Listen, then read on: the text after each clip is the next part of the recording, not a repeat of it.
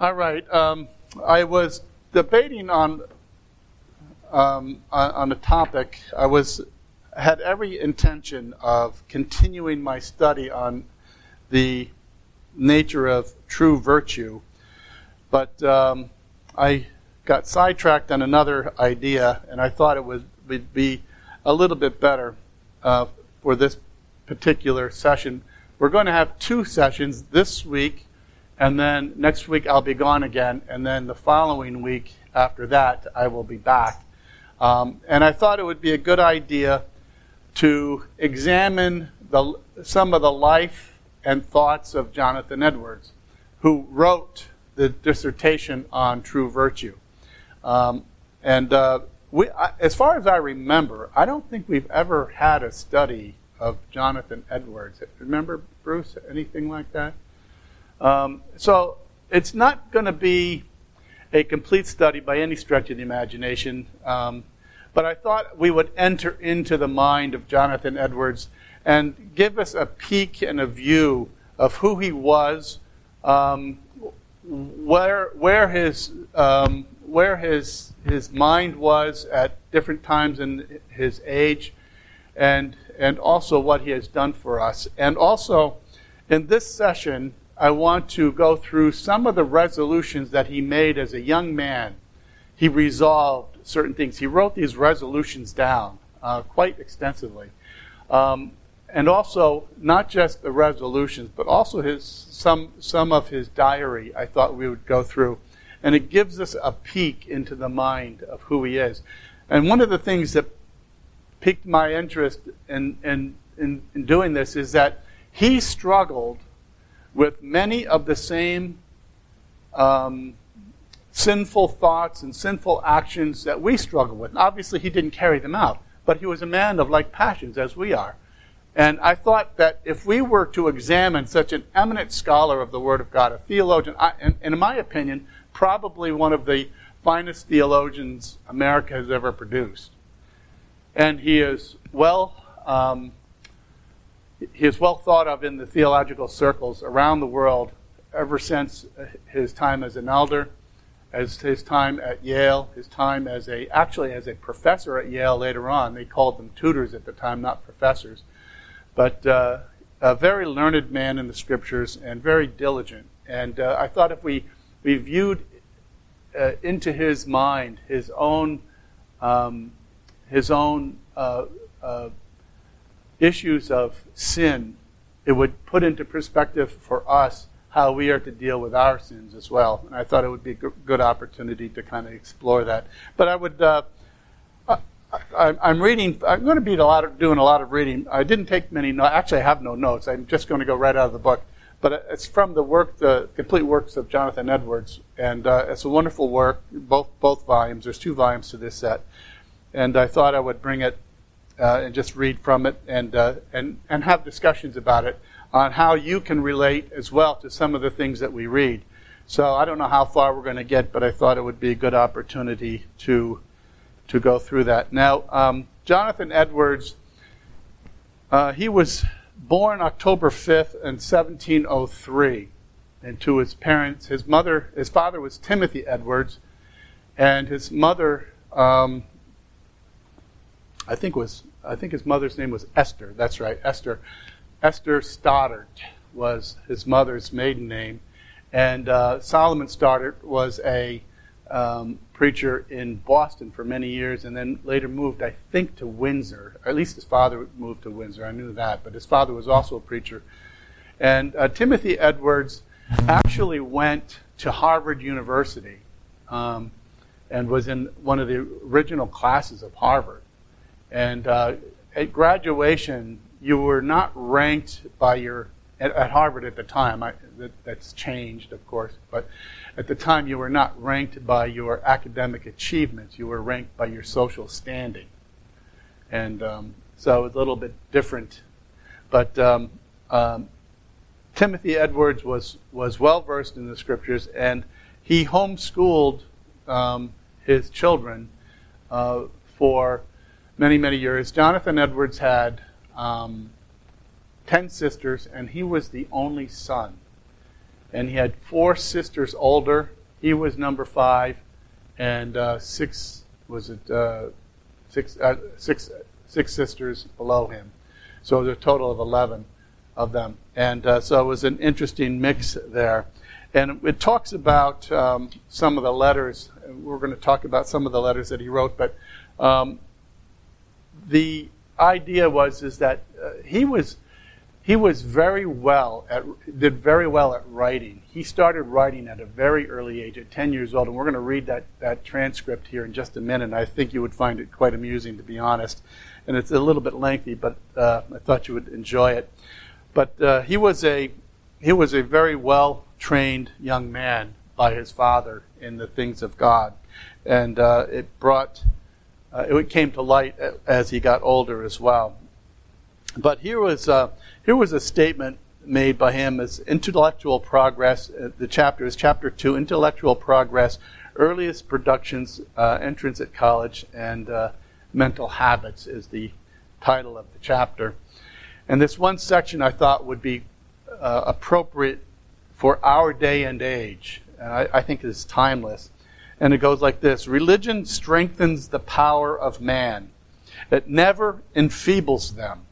It at once cuts off those guilty pleasures and those unworthy pursuits which not merely impede the progress of the understanding, but in many cases are absolutely fatal to its energies, and it forms those mental habits as well as produces that outward propriety of conduct which are most favorable to the cultivation of man's noblest facilities.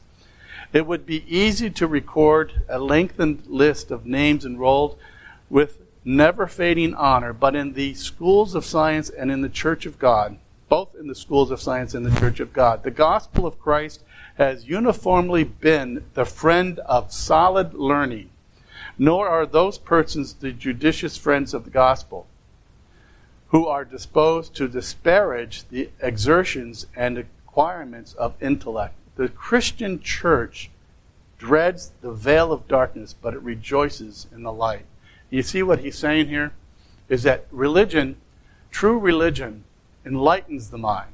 True religion is a friend of learning. True religion is a thing that helps us to understand who God is, why we are here, how to develop our intellect, to obey the Word of God. When we are conscientiously obeying the demands of God in the Scripture, God enlightens our minds even more. And we see that, don't we? When we read the Scriptures, do you know when you come across certain passages that just pop right out at you? They just come to light. God enlightens our minds when we learn. He wants the light of the gospel to be shed not only on the Bible, but in all of our learning. He wants it to be shed. And this is one of the things that is crucial, that we are missing today. It is the removal of religion from our educational circles that has caused a deep disparaging mark upon our education system. And we see that in the results of our society today, don't we? We see the ongoing rebellion that's taking place. It's not just a rebellion against authority, it's a rebellion against God. And we see the constructs of chaos involved in this whole process of learning when we try to learn outside of the light of God. And it's been suppressed and it's been removed. We no longer can have the Ten Commandments. We can no longer talk about the things of God in the classroom. We've removed God from the classroom, and as a result of that, we've seen a decrease in learning, because learning now is revolved around what they want you to know rather than what God wants to reveal through His Word and other places. So I thought that was an interesting quote when I came across it. And here's an interesting passage that I thought would kind of amuse you for a little bit here. This is 10 years old. Now, Jonathan Edwards was 10 years old when he wrote this, but it was in response to something that one of his elder classmates had written. And it shows his mind at even 10 years old. And it was something to this. He was talking, it was introduced by this idea of him being able to write at an early age and learning to write. It says, the earliest efforts of his pen appears to have been written on the following occasion. Someone in the vicinity, probably an older boy than himself, had advanced the opinion that the soul was material and remained with the body till the resurrection, and had endeavored to convince him of its correctness. Struck with the absurdity of the notion, he sat down and wrote the following reply, which, as a specimen both of wit and reasoning in a child of about 10 years of age, may fairly claim to be preserved. It is without date and without pointing, or any division into sentences, and has every appearance of having been written by a boy just after he had learned to write. Now, this is the amusing part. It says, I am informed that you have advanced a notion that the soul is material and attends to the body till the resurrection. As I am a professed lover of novelty, you must imagine I am very much entertained by this discovery, which, however old in some parts of the world, is new to us. But suffer my curiosity a little further. I would know the manner of the kingdom before I swear allegiance. First, I would know whether this material soul keeps with the body in the coffin, and if so, whether it might not be convenient to build a repository for it, in order to which I would know what shape it is of, whether round, triangular, or foursquare, or whether it is a number of long, fine strings reaching from the head to the foot. You can see that this is a 10-year-old writing this. It's just really rather amazing. And long, fine strings reaching from the head to the foot, and whether it does not live a very discontented life. I am afraid when the coffin gives way, the earth will fall in and crush it. But if it should choose to live above ground and hover above the grave, how big is it? Whether it covers all the body. What it does when another body is laid upon it. Whether the first gives way, and if so, where is the place of retreat? But suppose that souls are not so big, but that 10 or dozens of them may be about one body, whether they will not quarrel for the highest place. And as I insist much upon my honor and property, I would know whether I must quit my dear head if a superior soul comes in the way. But above all, I am concerned to know what they do, where a burying place has been filled 20, 30, or 100 times. If they are atop of one another, the uppermost will be so far off that it can take no care of the body. I strongly suspect they must march off every time there comes a new set. I hope there is some other place provided for them but dust. They are undergoing so much hardship, and being deprived of the body at last will make them ill-tempered. I leave it with your physical genius to determine whether some medicinal application might not be proper in such cases, and subscribe your proselyte when I can have solution of these matters. Now, this is a 10-year-old writing this, and it shows his mindset. He's very curious. He's got a very curious mind. You put forth this theory that you believe that the soul stays with the body until the resurrection. But answer me these questions. I'm curious. Can you do that for me? He says, I want to be your proselyte, but you got to answer these questions first before I subscribe to your train of thought. So I thought it was an interesting introduction to his mind at a very young age. And I don't know any 10-year-olds that write like that. And maybe you do, but I know I wasn't one of them. So I thought it was rather amusing, to be honest. So with that in mind, we see, I want to go to some of the resolutions that Jonathan Edwards wrote. Now, he's a young man now. He's in his teens. He's starting to come to the knowledge of God. He has a burden for God. And we see his resolutions. I don't think he might have entered college. I'm not quite sure. It doesn't really say the time frame.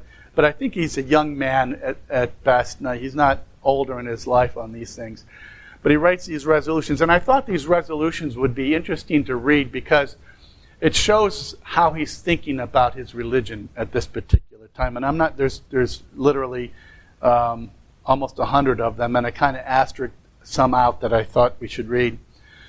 So the preamble to these is being sensible that I am unable to do anything without God's help. I do humbly entreat him by his grace to enable me to keep these resolutions so far as they are agreeable to his will for Christ's sake. And he lists them. He actually, in this particular section, he has 70 resolutions. But I thought I would read them, and then we could comment a little bit about them as we read through them and find some commonality between his resolutions and our own experiences as Christians. So he starts off with this. It's number 12. Resolved. If I take delight in it as a gratification of pride or vanity or any such account, immediately to throw it by the side. So in other words, he's saying this idea of being gratified by pride and vanity should be dispelled. We should not run our lives in this world of pride and vanity. And he's saying, throw it out. 13, resolved to be endeavoring to find out fit objects of liberality and charity. I thought that was an interesting one. Even at this age, as a young man, he's saying I should resolve myself to finding opportunities to give liberally to those who are in need, and also not just liberality to give those, maybe not so much in need, but also those who could use a hand, maybe not in need, but could use a hand, and also be of charity. And I thought that was an interesting thought. How often do we walk around looking to give our money away to those who have a need or are in need of charity? Do we make that our mindset? And I thought that was a challenging thought, because it shows us really, isn't that what Christ has done for us? Did not Christ walk on the earth and liberally give of himself to all who came before him? He gave liberally. He gave not just to the ones that are in need of physical help, but he also gave spiritually as well. And I think we should not discount the opportunity to give spiritual help to those in spiritual need. I don't think it's limited to that, but I think that's part of it. And I think he said, let's look for opportunities to do good to and for our fellow man. And I thought that was an interesting resolution. 14, resolve never to do anything out of revenge. How many times have we come across that one? I mean, we know that in our lives we have experienced wrongs, and what was the first thing we wanted to do? We wanted to take revenge. And I think Pastor talked upon this a week or two ago. It's not our duty to bring revenge upon others. That's the duty of God. God will bring revenge in due time. If it's not taken care of at the cross, it will be taken care of in eternity in hell. And is that not revenge enough? And that's his point. Don't do anything in revenge. The scriptures say, not to be vengeful. That we should divorce our lives from the idea of revenge. It's not a healthy attitude to have or to entertain, because when you start thinking about it, then you want to do it. So be resolved to be done with this idea of revenge. 17. And jump in here if you've got some examples in your own life that match up any of these resolutions. Let's hear them. Resolve that I will live so as I shall wish I had done when I come to die. There's one for you, right? We want to live now as though we are going to die tomorrow. No, when we come to our deathbed, if we have the opportunity to have a deathbed, we should be living our lives now with the purpose of knowing that we have no regrets about how we treated our fellow men. and our fellow brothers and sisters in Christ. On our deathbed, we don't want regrets of how many accidents we caused. We want to be able to live and die with a clear conscience, and that means reconciling ourselves to others that we've offended. And that's not an easy thing to do, because what gets in the way? Our pride. Our pride gets in the way. So live as if you were going to die tomorrow. Number 19. And and I just want to reiterate, this gives us an idea of the mind of Jonathan Edwards, where he's thinking.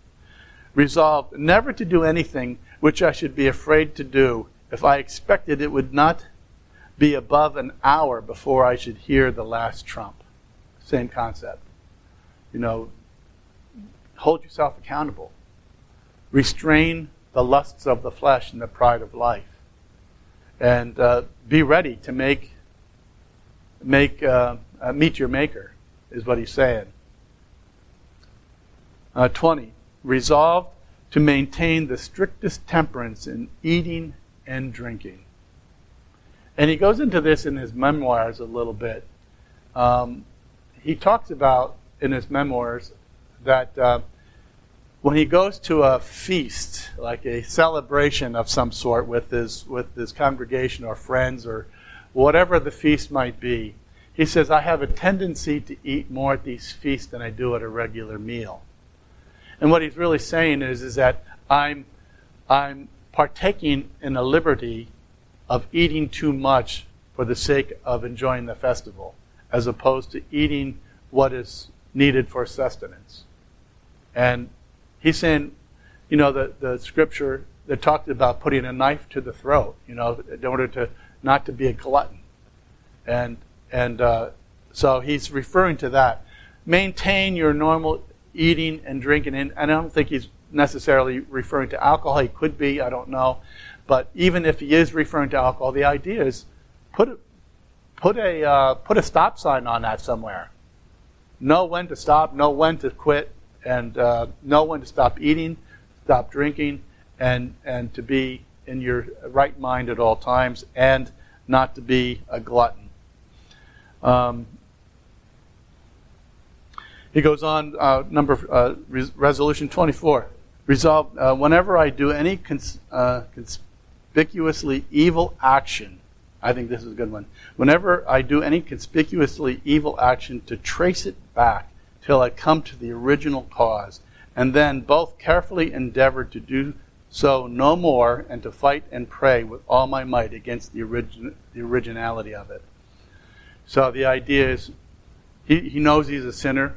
He knows he is involved. As a sinner, he may do something egregious or something that really upsets him in the light of Christ. And he says, involve yourself in self-examination. Look at who you are. Look at the origins of the sin, and don't make provision for it in the future. Realize what it was, what you did, and make every attempt to honor God by not making opportunity for sin.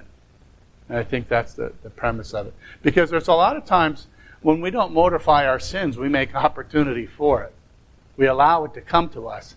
We don't even have to go search for it. We allow it to come into our presence rather than shunning it and getting rid of it. And that's part of the Christian battle, is to battle the sins that so easily beset. And each one of us have different sins that we have to battle. And Jonathan Edwards is simply saying, know what those sins are and battle them. Go back to the origin of how it started. Understand how it came about. Yes, God forgives you for that sin, but part of the process is mortifying sin. And he's saying, figure out what it is that caused it and put it to death. I thought that was a good resolution. 25. Resolved to examine carefully and constantly what that one thing is in me in which causes me in the least to doubt of the love of God, and so direct all my forces against it. Some people have problems with the assurance of faith. And he's saying, what is it that's causing me not to believe God's word? What is it that that is allowing me to think that God is not generous towards me in who I am.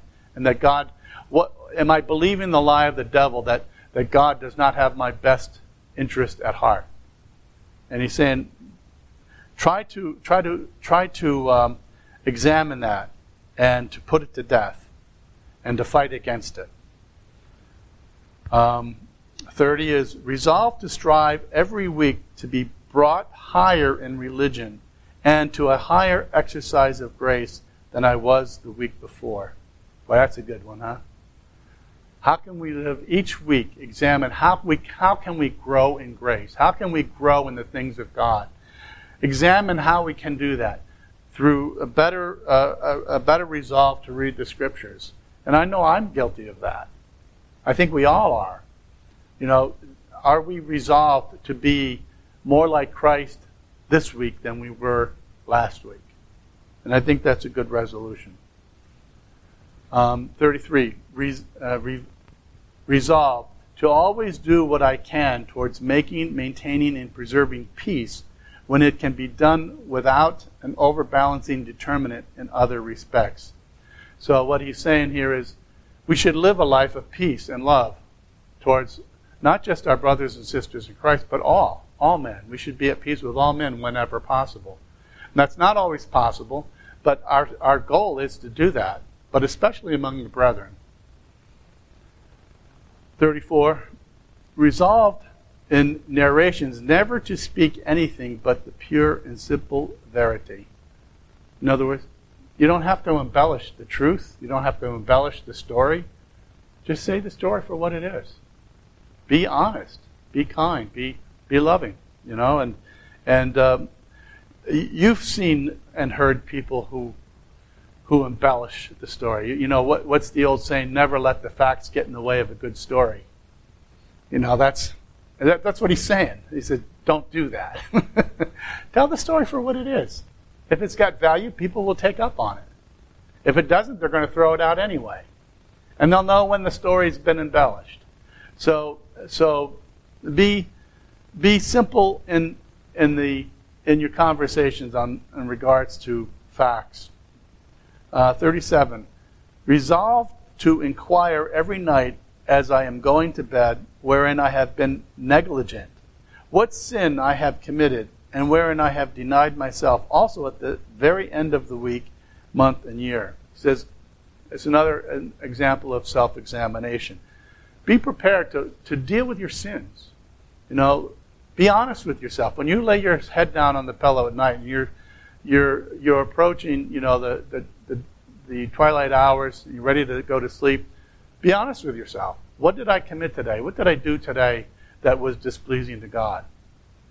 And examine yourself and help yourself to understand, you know, going back to his other resolution, go back to what it is that I did in my sin that allowed me, you know, that opportunity to sin and put it to death. And he phrases it a little bit different, but I think the idea is that self-examination is important. And we should have self-examination. 42, frequently to renew the dedication of myself to God, which was made at my baptism, which I solemnly renewed when I was received in the communion of the church, and which I have solemnly remade this 12th day of January 1723. So go back to the day that you realize that God has saved you, and remember that day. And remember what God has done for you. And, frequently go back to that day and remember when you were saved and you came into the waters of baptism. I'm saved. I'm saved from what? From the wrath to come. Remember that grace and mercy that has been bestowed upon us by God. And that's one of the things that he says that we should, on many occasions, go back to that. Renew our commitment to Christ as when we were baptized. 44. Resolve that no other end but religion shall have any influence at all on any of my actions, and that no action shall be in the least circumstance any otherwise than the religious end will carry it. In other words, don't go beyond what the Scripture says. that no other end but religion shall have any influence at all on any of my actions. All of what we do should be based upon what God wants us to do. That's what he's saying. Edwards is saying, I have to govern my life by how God wants me to live my life. And that means that we have to consciously know how God wants us to live. And he's saying, regulate my life based upon how God wants me to live. And I think that's a common sense resolution. And we need to, I think we subconsciously do that all the time. But sometimes we don't frequently bring it to the fore of our thought and examine that. 48. Resolve constantly with the utmost niceness and diligence and the strictest scrutiny to be looking into the state of my soul, that I may know whether I have truly an interest in Christ or not, that when I come to die, I may not have any negligence respecting this to repent of. And again, the idea of looking towards his last day on earth, be constantly looking and diligently seeking the things that he should be doing with the utmost niceness and diligence and strictest scrutiny to be looking into the state of my soul. 51. That I will act so in every respect as I think I shall wish I had done if I should at the last be damned. Again, this idea of self-reflection. 52. I frequently hear persons in old age say how they would live if they were to live their lives over again. Resolve that I will live just so as I can think I shall wish I had done, supposing I live to an old age. So he's saying, I see how old people wish they had lived their lives differently. There's regrets that they show and they tell us. I did this, but I'm ashamed that I did it. He's saying, well, don't try to unring the bell. Don't ring the bell in the first place. That's really what he's saying. And the idea is that we're to live our lives without regret. Don't do those things which would cause embarrassment to you, to your family, to our Lord Jesus Christ. Those are regrets that you're going to have until the day you die. Well, instead of having those regrets until the day you die, how about not doing the things that would cause the regret in the first place? And it's a sound piece of advice. 53. Resolve to improve every opportunity where I am in the best and happiest frame of mind to cast and venture my soul on the Lord Jesus Christ, to trust and confide in him, and consecrate myself wholly to him, that from this I may have assurance of my safety, knowing that I confide in my Redeemer. And, this goes to the issue of assurance of faith. And I think even Jonathan Edwards at times in his life had, especially early on, before he truly knew he was saved, I think he was saved, but he mentions in one of his comments that he doesn't have an exact date and time when he knew he was saved. But he does know that God had worked on him through a period of time, and he wants to make sure that he remembers that he is redeemed by our Lord Jesus Christ, and that he remembers that redemption. 54. Whenever I hear anything spoken in commendation of any person, if I think it would be praiseworthy in me, that I will endeavor to imitate it. There's an interesting one. If someone commends somebody else, and you are in the hearing of that commendation, and it's something that you do not possess, try to emulate it. Try to be like that, because it's more Christ-like. The idea is that, that person does have a spirit of generosity. And I don't have that. Maybe I should be working towards being more generous with my time, being more generous with my money, being more generous with my comments of praise to others, when they do good. And he's saying we should be working on that. We should be part of that. Here's a good one. Resolve never to give over, nor in the least to slacken my fight with my corruptions, however unsuccessful I may be. Well, that's one for us, right? Always battle our corruptions. Always try to be putting our corruptions to death, because it is putting our corruptions to death that brings us closer to Christ. And God is pleased with the battle that we perform when we battle our sins. And God knows we're not perfect at it, but are we trying to battle the sins? Yes, we might fall and stumble many times in the length of our life on a particular sin, but are we trying to battle it? Are we going back to the root cause? Are we meditating on the sin that has made us fall? And are we trying to find ways to keep us from doing it again? And that's the meditation he's talking about. Resolve not only to refrain from an air of dislike, fretfulness, and anger in conversation, but to exhibit an air of love, cheerfulness, and benignity, which is the idea of being charitable and honest and looking out for the good of others. And 60, resolved, whenever my feelings begin to appear in the least out of order, when I am conscious of the least uneasiness within, or the least irregularity without, I will then subject myself to the strictest examination. He's saying, when something's not feeling right about a situation, maybe I'd immediately jump in to think about, am I doing the right thing here? A lot of times we allow ourselves to be carried away by our emotions and feelings. And what he's saying is, something's not right here. Let me examine whether my behavior is measuring up to what God wants me to do. And we should be quick to self-examination, quick to the idea that what we do reflects Christ.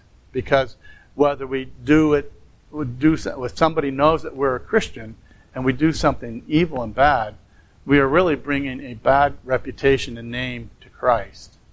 And he's saying, keep an eye out for the subtle things that would draw us into doing something that would dishonor Christ.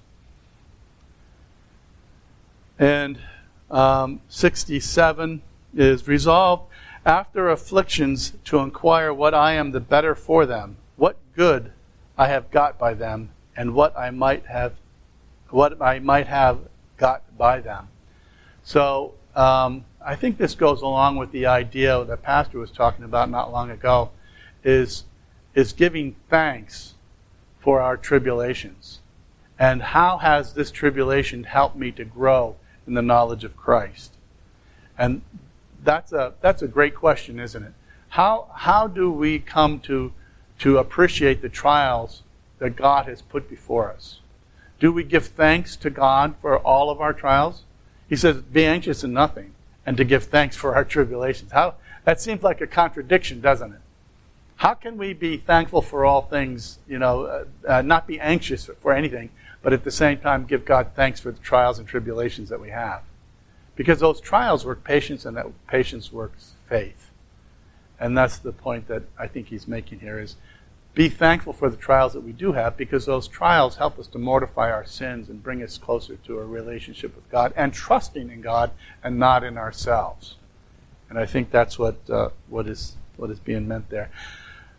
Well, I thought I would get through more of this than what I am getting through, but I wanted to kind of delve into the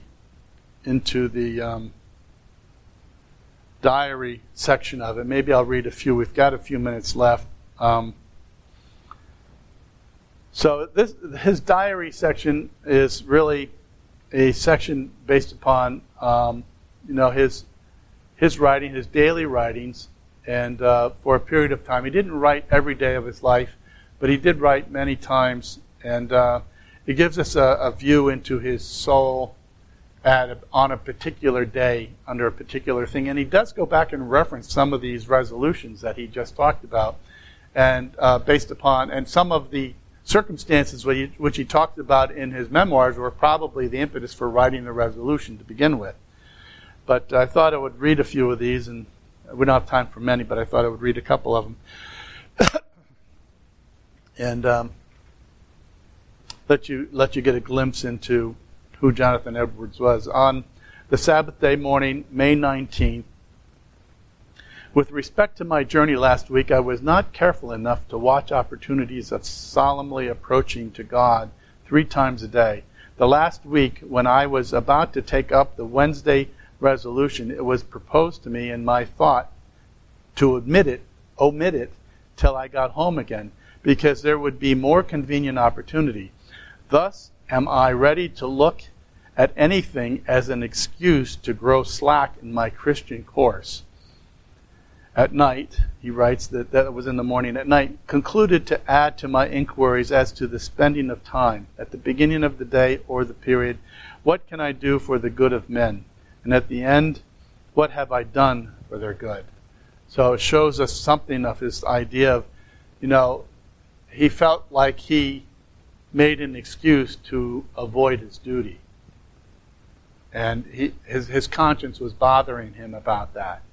And the idea is that, I'm at the ready to make an excuse to avoid my duty is his point. And he wants to avoid that. But also, he resolves at night, or looks at night, the nighttime writing, and concludes, what have I done to help my fellow man? At the end of the day, he looks back and he says, how can I take opportunity to help my fellow man? And I think that should be part of our character as well. It's not just beating ourselves up all the time, but also, what can I do? What can I do to help my brother or sister in Christ? What is it I can do to be a better person, not just to my brothers and sisters in Christ, but to the world in general? And that goes back to that idea that I explained about virtue. What is true virtue? The virtue is not just directed to brothers and sisters in Christ. Virtue is directed to all men, everywhere, all the time. And virtue lives within us. And we have that virtue that is found in Christ. It is found in us, in the hearts of men.